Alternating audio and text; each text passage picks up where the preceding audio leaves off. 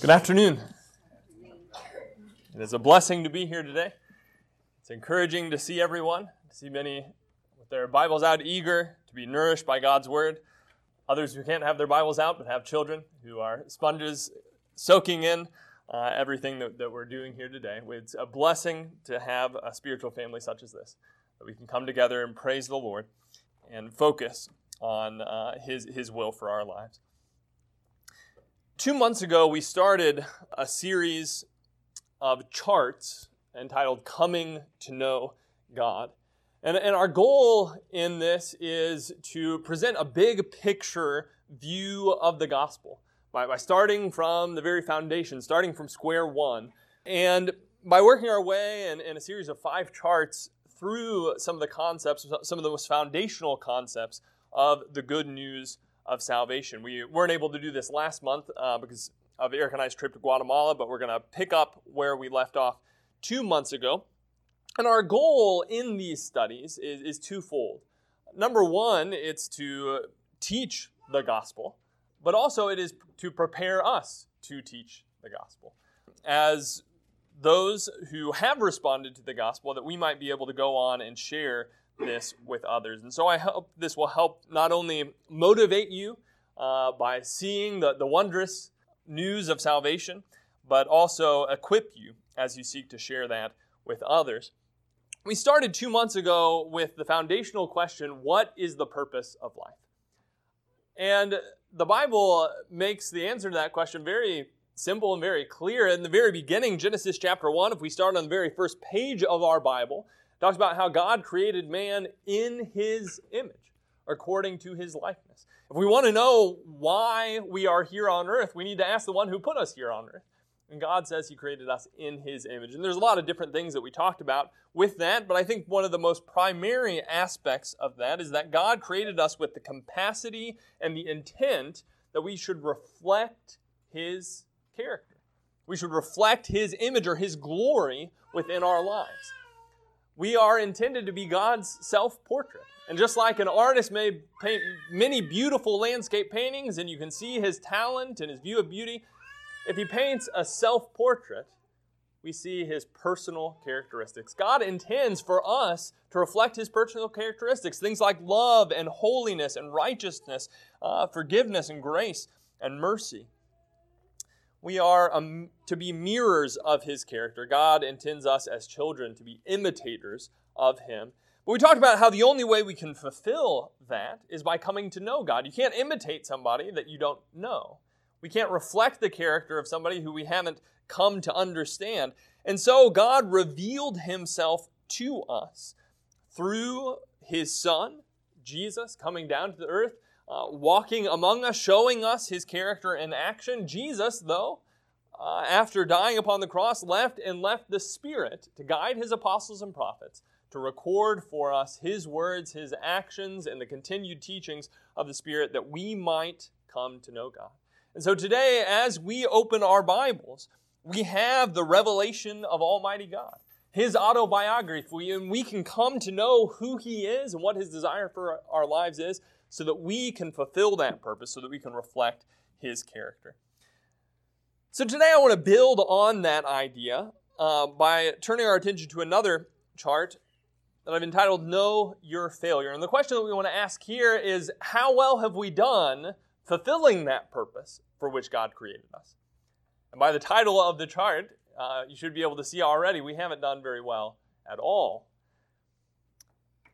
And I want to give a warning in this study, and normally as I start this study with anybody that I'm studying personally with, I say this study is going to be a little bit of a downer. It's not going to be within itself the most uplifting and encouraging message. But I think what we're going to see is it is vitally important that we come to understand our sin, our failure, and what it is that we rightly deserve before we can fully understand and appreciate the good news of salvation. Before we can appreciate salvation, we first need to understand what it is we're being saved from, or else salvation has no significance. Before we can appreciate God's grace, we need to first understand what it is that we deserve. And so we're going to be traveling through some darker ideas in this study, but I want to give you assurance that there is light at the end of the tunnel.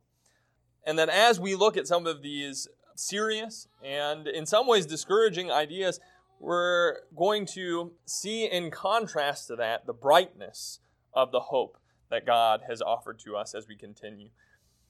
And so we want to start where we left off in our last study, with God's perfect image, that we're intended to be mirrors of His character, intended to be self-portraits of Almighty God.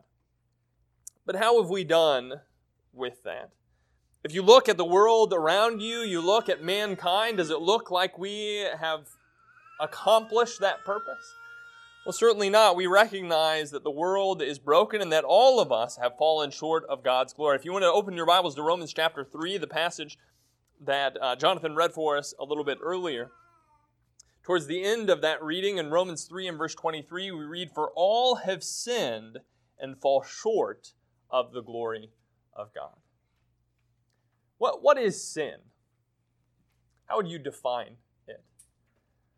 Well, the word sin here literally means to miss the mark. It's an error, a deviation. But what is it? What is this mark that we've missed?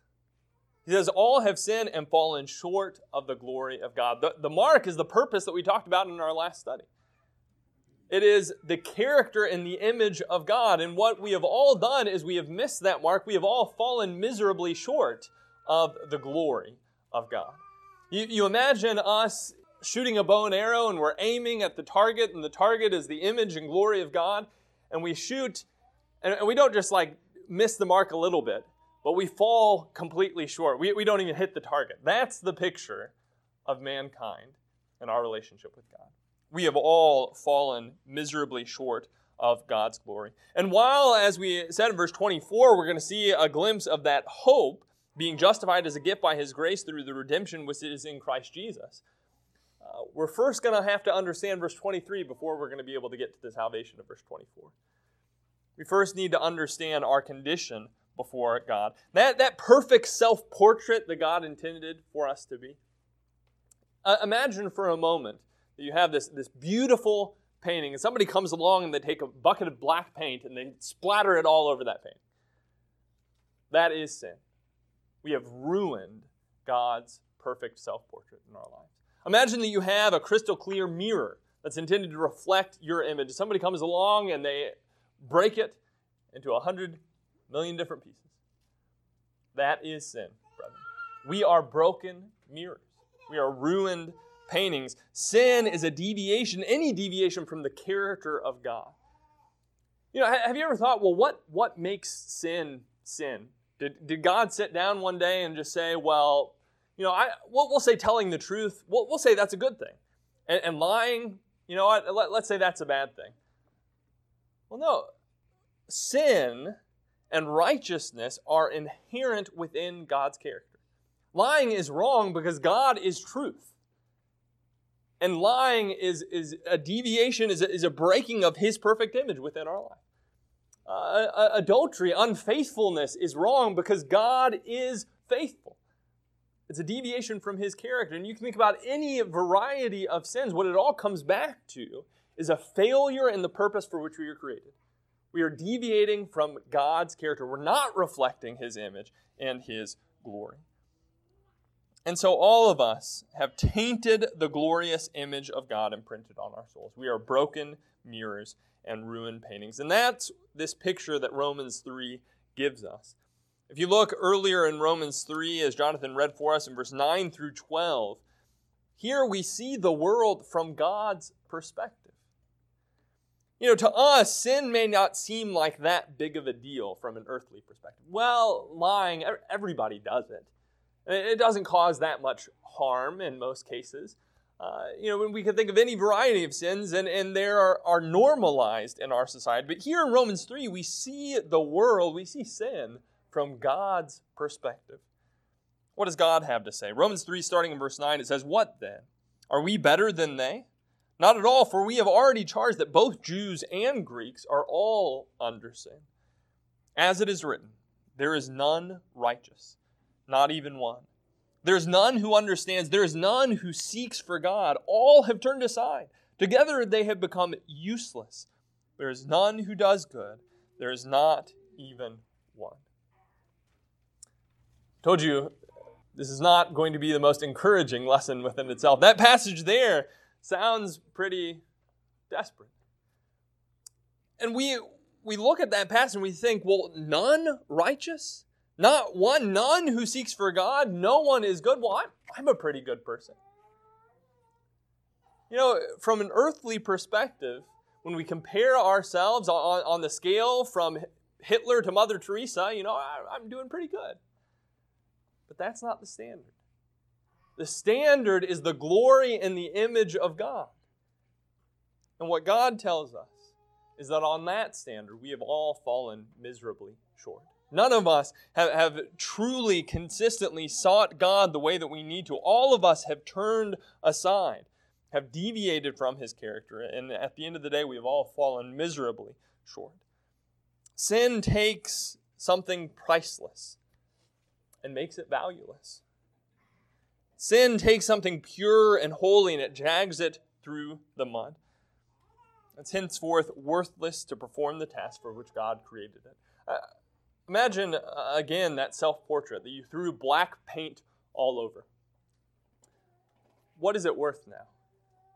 Are you going to continue to keep that painting up in your foyer and admire it and show it to everybody that comes into your house?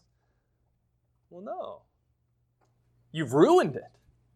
What about that mirror that you've broken into 100 different pieces? Are you going to continue to keep that up in your bathroom and admire yourself in it? Well, no, it no longer serves its purpose at all. And so what does our sin deserve? What does our sin earn us? Romans 6, verse 23, if you want to turn a few pages over, tells us that the wages of sin is death.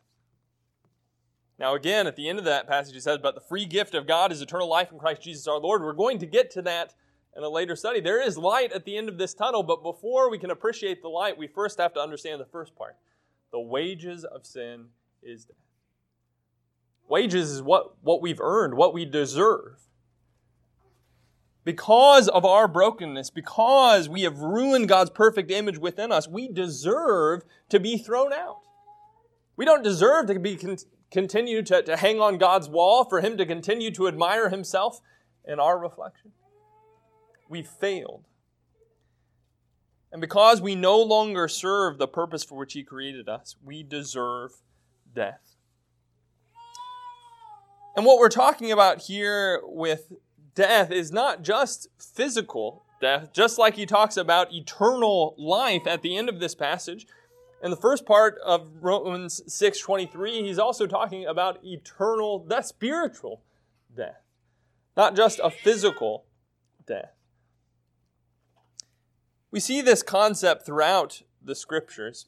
In Ezekiel 18 and verse 4, God says, behold, all sins are mine. The soul of the Father as well as the soul of the Son is mine. The soul who sins will die.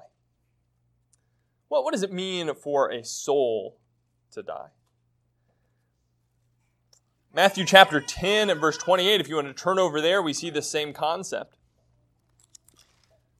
Matthew chapter 10 and verse 28, here Jesus issues a warning to us. He says, do not fear those who kill the body, but are unable to kill the soul, but rather fear Him who is able to destroy both soul and body in hell. We're not just talking about the death of the body here. That's something that we understand, that we can see. As the soul departs from the body, the source of life is separated from this empty shell, we see physical death. But what is spiritual death? What does it mean for a soul to die? Well, just like physical death is the separation of the life source from the body, spiritual death is the separation of the life source of God, the giver of all life, from the soul itself.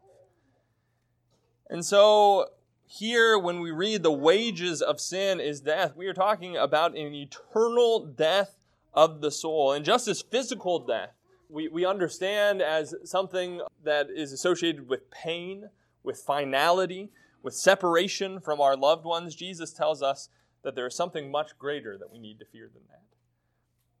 Something that is associated with a much greater pain and finality, that of being separated from God himself for all eternity. The Bible also talks about this as the second death. We studied this recently in Revelation 21 and verse 8. If you want to turn your Bibles back over there, Revelation 21 and verse 8.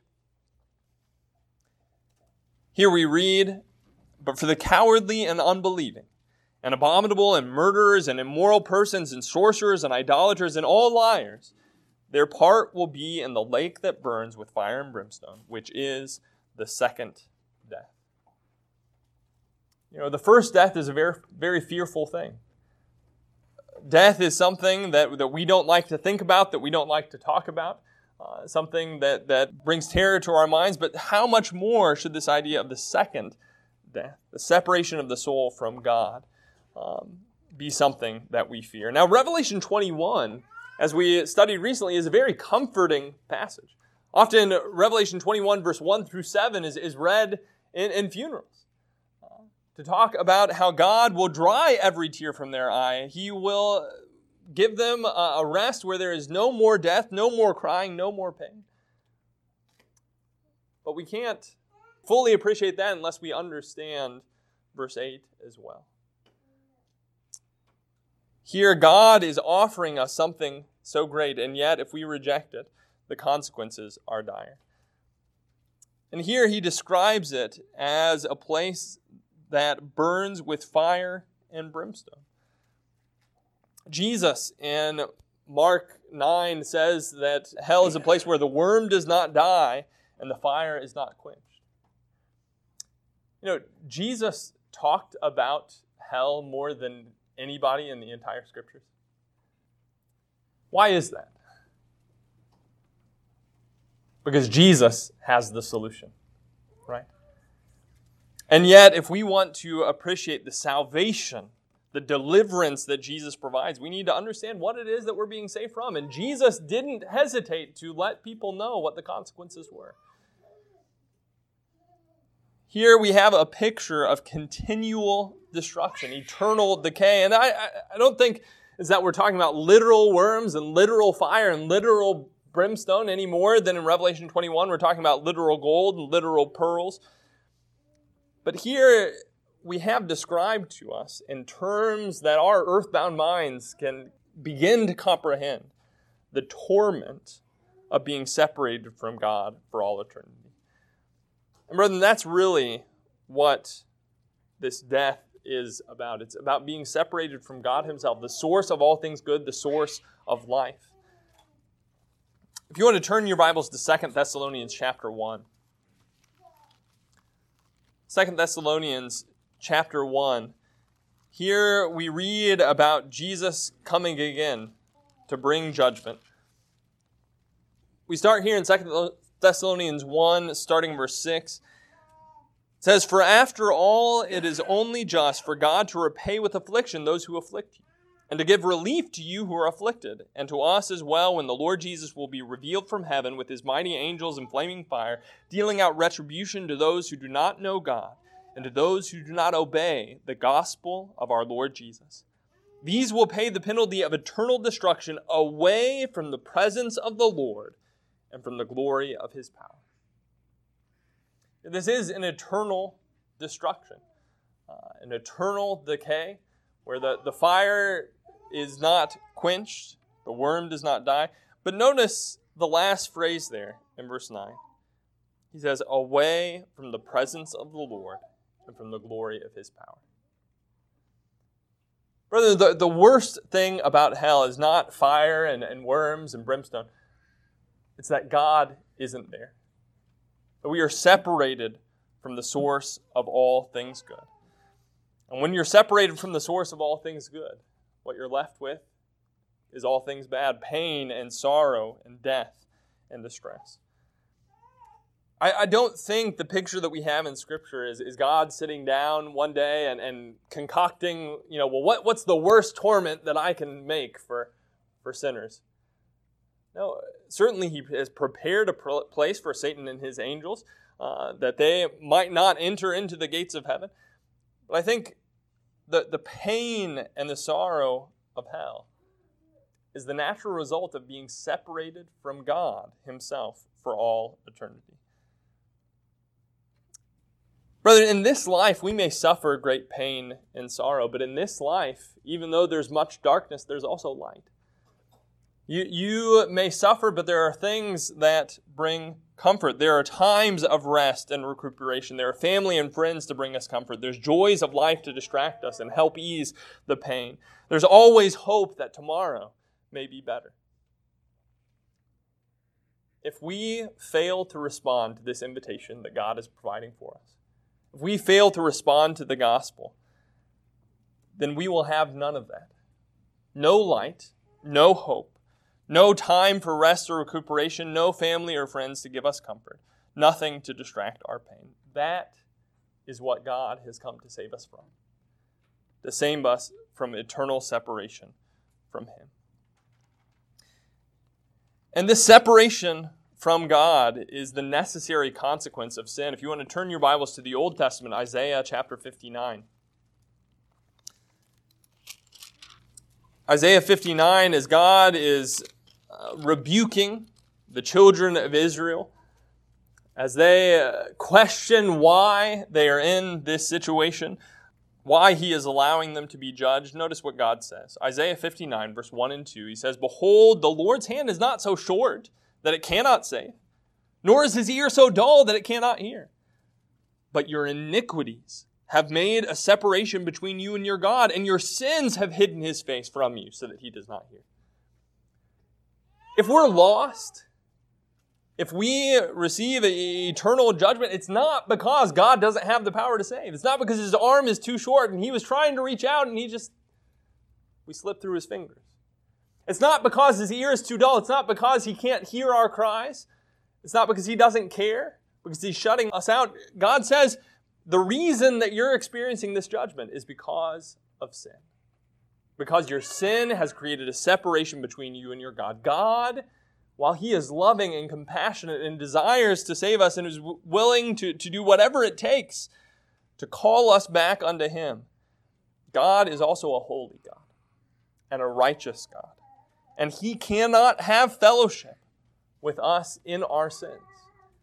And so if we refuse to let go of our sins, then we refuse to receive the gift of God's grace that He is offering. If we're unwilling to leave our sin behind, God cannot compromise His character to have fellowship with us. We might ask the question sometimes, well, how could a loving God send anyone to hell? I think another question that we need to ask is, how could a holy God not?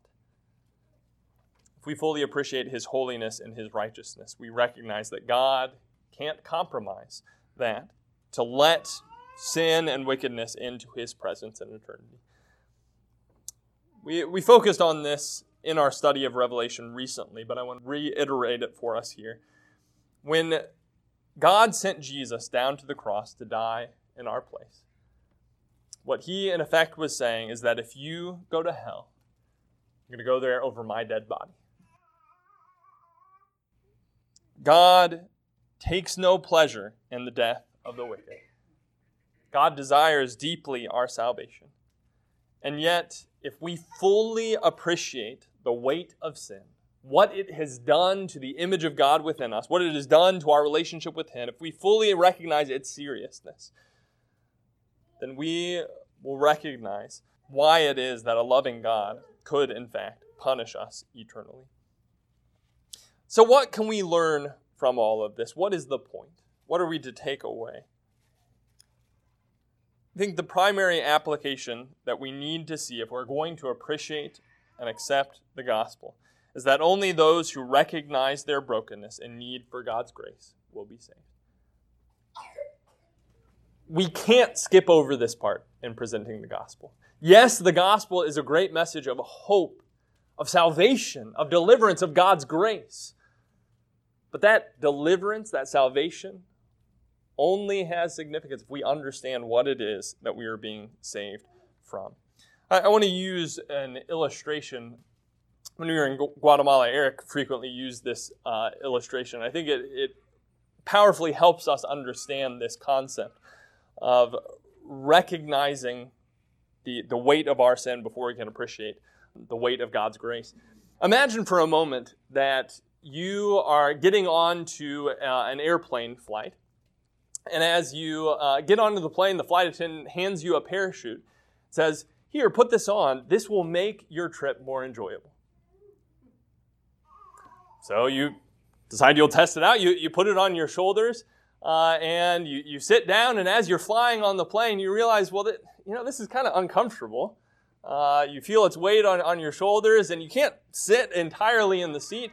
And you notice there's a lot of other people on the plane, and they're not wearing parachutes. And you notice they're kind of pointing at you and giving you funny looks. So after a while, you think, well, I don't know what that flight attendant was saying, but she lied to me. This is not making my trip more enjoyable at all. And so you throw it down, and you don't want to have anything to do with that parachute. Let's change the scenario.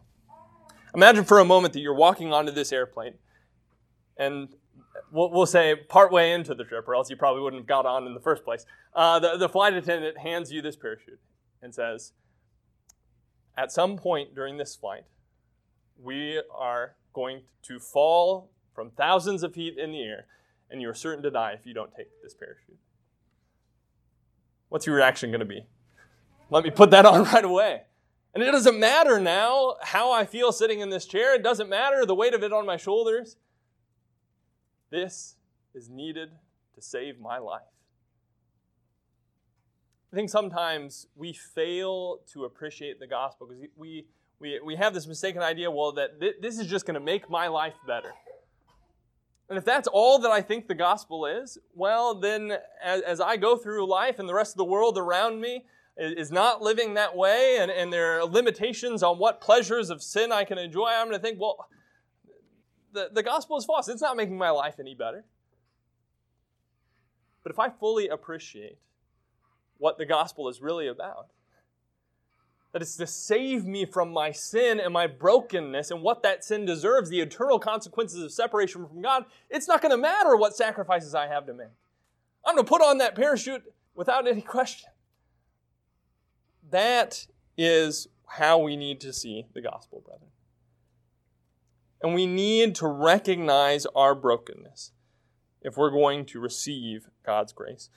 David recognized it. If you want to turn your Bibles to Psalm 51.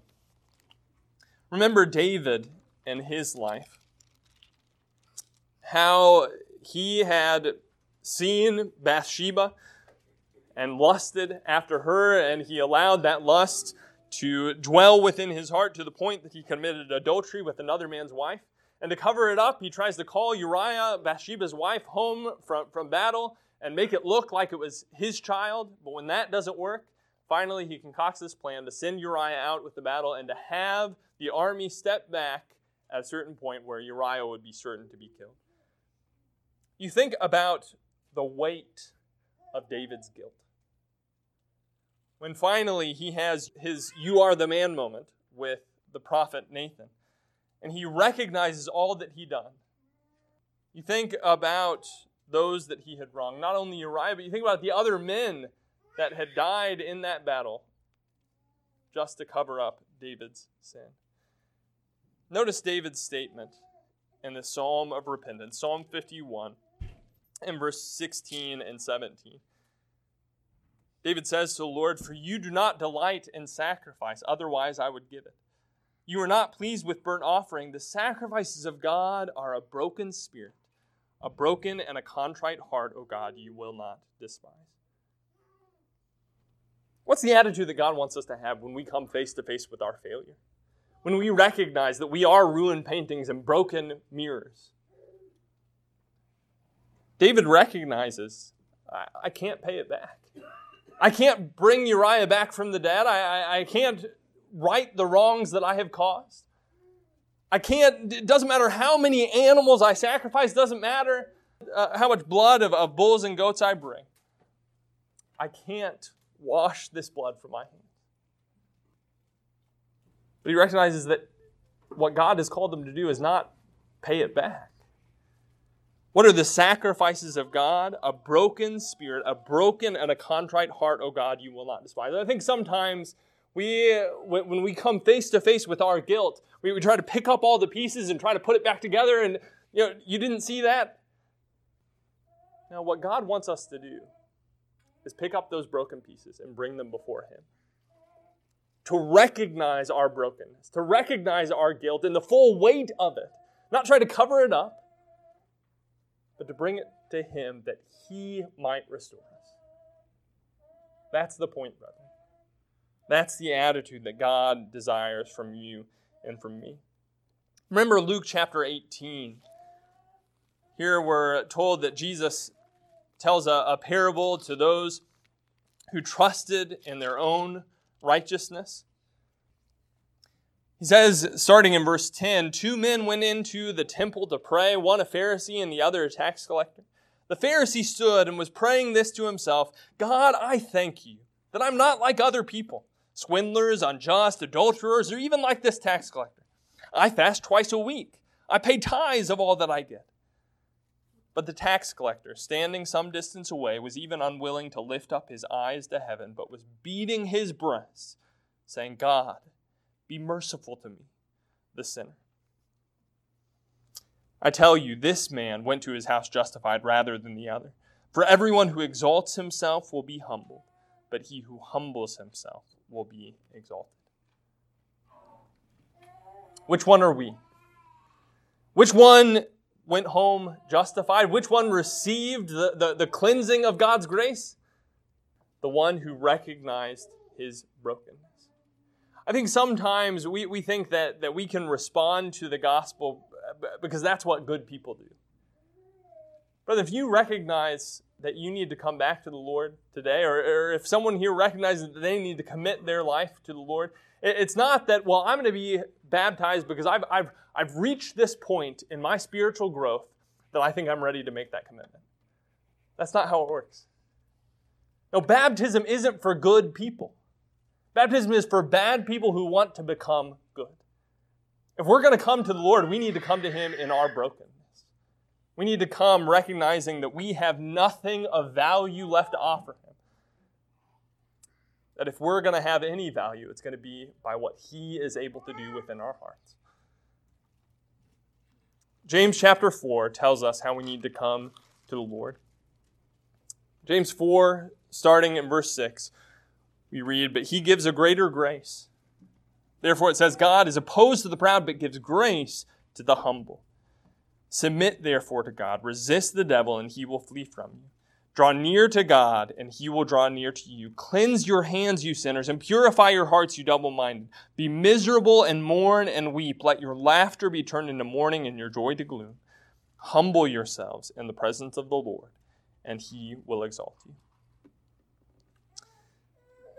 If you recognize that you need to come to the Lord today, there's only one way you come to the Lord. And that's in humility. That's recognizing your own unworthiness, recognizing your failure, willing to own up to that fully, and coming to God to seek the restoration that only He can provide. Brethren, each and every one of us are broken mirrors. We are ruined paintings. And on our own, we will stay that way. It's only by God's grace that we can become good. Heaven is not for good people. Heaven is for forgiven people. Are you forgiven today?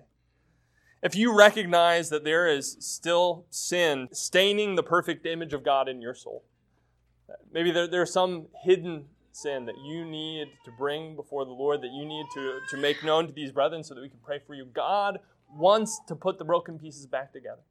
And there's no question that God has the power. It's not that His ear is too dull or that His arm is too short.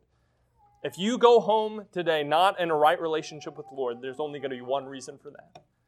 And that's that you're not willing to bring your brokenness before the Lord. That you're not willing to acknowledge the sin in your life. God is gracious. God sent His Son to pay the price for your sins. If you recognize that you're not in a right relationship with the Lord today, won't you let that be known to these brethren here? that we can pray for you, that you can, if you've never committed your life to the Lord, you can bury that brokenness, that old man of sin in the waters of baptism. You can be raised by God's grace to a new life, an eternal life, a hope of eternity in his presence. If you need to respond to God's invitation today, please don't wait. Please let these brethren know as we stand and sing together.